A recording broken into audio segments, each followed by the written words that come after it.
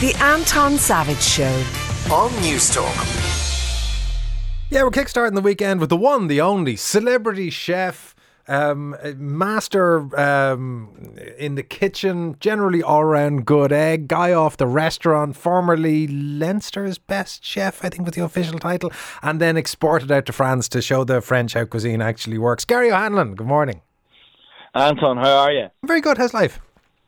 Great, man. Yeah, just back from Paris actually yesterday. So, a long time since I was hustling in Leinster. but there you go. 5 years out of the loop now. Is there anything, I remember years ago watching the Roux brothers talk about when they set up the first of their restaurants, and that what they would do effectively was fill the car in France with stuff that they would then illegally import into the UK because you couldn't get it in the UK, and that became half the menu for Le Gavroche. Is there much that you do the same? Is there anything now in France that you can get that you can't get in Ireland? Oh, well, weirdly enough, I do be filling suitcases in Ireland and smuggling stuff into France. Nowadays, well, all the beef anyways, I mean, I don't smuggle the beef in. I have to go through proper procedure there, but maybe some more of the scientific things that I mess around with, I would maybe buy from some of the suppliers here. But our beef is that good? You would in the Pepsi Challenge, Irish beef compared to French wins out. Yeah, the Irish beef and the Irish lamb, I got to be honest, and I think I might have insulted a few people about 4 or 5 years ago when I started at the Condor, and I mentioned that the quality of beef really wasn't good. And there's a place in a little village called Chessy, which is quite close to where I am in Lurie. It's called Leader Boeuf, and it's the most incredible butcher's shop you've ever seen. I mean, you would absolutely love this place, But the one thing that just wasn't great, or certainly never had consistency, was the beef. But again, I just had an affinity with Johnstone beef anyways in Ireland, and I liked it, and everything was kind of done to my spec. And it's not that much more expensive to get it shipped out, you know what I mean? It's maybe an extra couple of $100, and you just get 1 or 2 big shipments a year. And so yeah, I do use Irish beef, and I do a lot of work with Bordeaux in Paris too, promoting the same. And you wouldn't believe it. There's a huge amount of Michelin star chefs around Paris, Belgium, Luxembourg, and here, there, and everywhere using Irish beef. And then we have our own little Chef's Irish Beef Club that I got invited into last year, and Irish lamb as well. But aside from that, now hang on for a minute. Amazing. You raised the lamb issue. I want to talk to you about this because I was in a hurry the other day, so I cheated on my butcher and I went into the supermarket and I decided to buy my way out of trouble. So I went with rack of lamb because it's half an hour and you can't get it wrong, and it's quick and it looks kind of fancy when you finish it up. And I was talking to the man behind the counter, and he said that they can barely get lamb in fast enough because everybody's cooking it for the Easter weekend. I hadn't realised two things. A, I didn't know people cooked for the Easter weekend. I didn't know it was a thing. And B, I didn't realise that lamb, if you were doing the thing, was the thing you did during the thing. Am I out of the loop? Oh yeah, no. I got to be honest. Easter is probably one of the more popular or bigger food events in the Irish household after Christmas. It's the only other one that really sort of jumps out at me as being associated with food. And when I say associated with food, it is associated with lamb. I mean, it has this tradition. Maybe never went to the levels where Christmas was associated with turkey, and then maybe like the goose as well.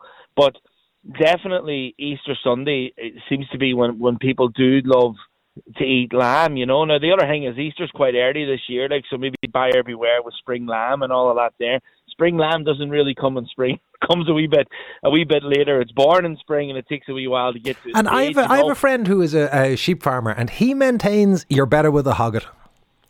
Yeah. Well, look, it all depends how you're cooking it, anyways, Anton. And again, it's just a wee bit more smell. I think a lot of thing that puts people off lamb is the smell. You know what I mean? And it's just a wee bit gamey or deep. And obviously with hogget it is. But look, it's fantastic use. I personally prefer nearly the the Achill black-faced mountain lamb, which kind of has a season from July, actually, the end of July to the 31st of Gary, December. where am I going to find an Achill black-faced mountain lamb? You can't go into Tesco and go, give us a black-faced mountain lamb. Open your phone and Achill mountain lamb, and they'll ship it right to your door. And it's the same. There's loads of butchers. I know you're a big fan of Higgins's, which is near you, and those boys, Rick and the boys. All COVID, if anything, COVID did it brought all these amazing butchers and farmers and producers to your door here, there, and everywhere now. You know what I mean? So everybody had to get very savvy.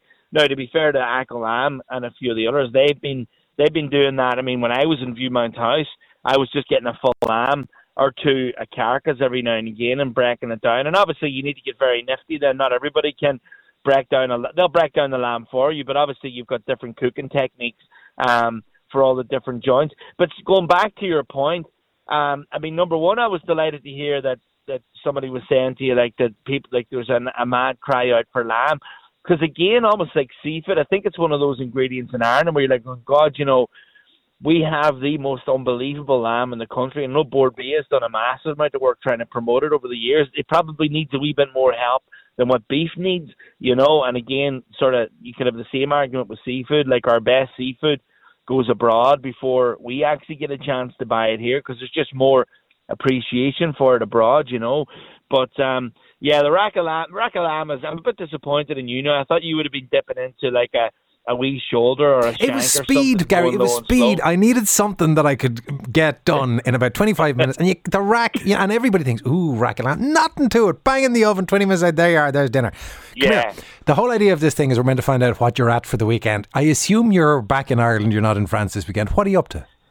Yeah, I landed back yesterday, yeah. So, look, normally Saturdays, thank God for Easter, because the swimming is cancelled, the mandolin lessons are cancelled, the tin whistle lessons aren't on.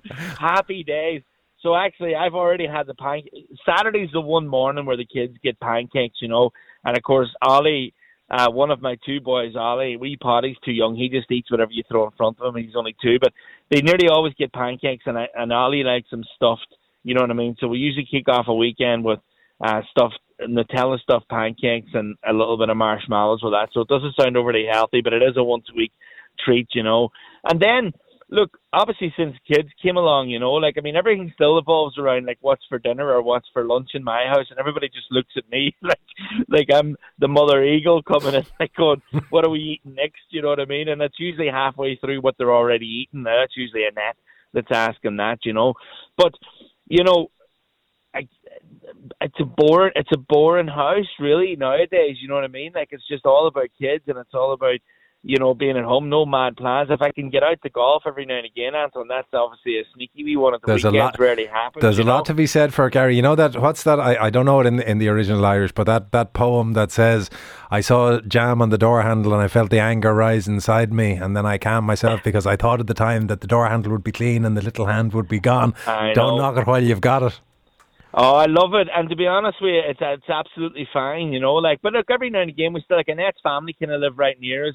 Her daddy is 70 this weekend, so there's a big gang coming in. Like, her sisters and brother are coming up for the weekend, you know what I mean? So I had a nice wee delivery from Craft Central yesterday and Wines Direct, and I've got a few Côte de Boeufs hanging around. So this weekend, I'm gonna kick it up a wee notch, and we're all going out for dinner tomorrow night. But tonight in my house, like, usually, the one thing that I did when I built my house is I had an island that was big enough that nobody would come anywhere near me when I was cooking, because I absolutely hate anybody standing at my shoulder. There's loads of seats at the other end of it. I can stand, hold court, cook little bits of flatbreads and pizzas and ribs and different wee bits. It's too much, Gary. It's too much. And nobody near me. It's heaven and earth. Enjoy it, Gary. Lovely to talk to you. That is the one and only Gary O'Hanlon. The Anton Savage Show, Saturday morning at 9 on News Talk.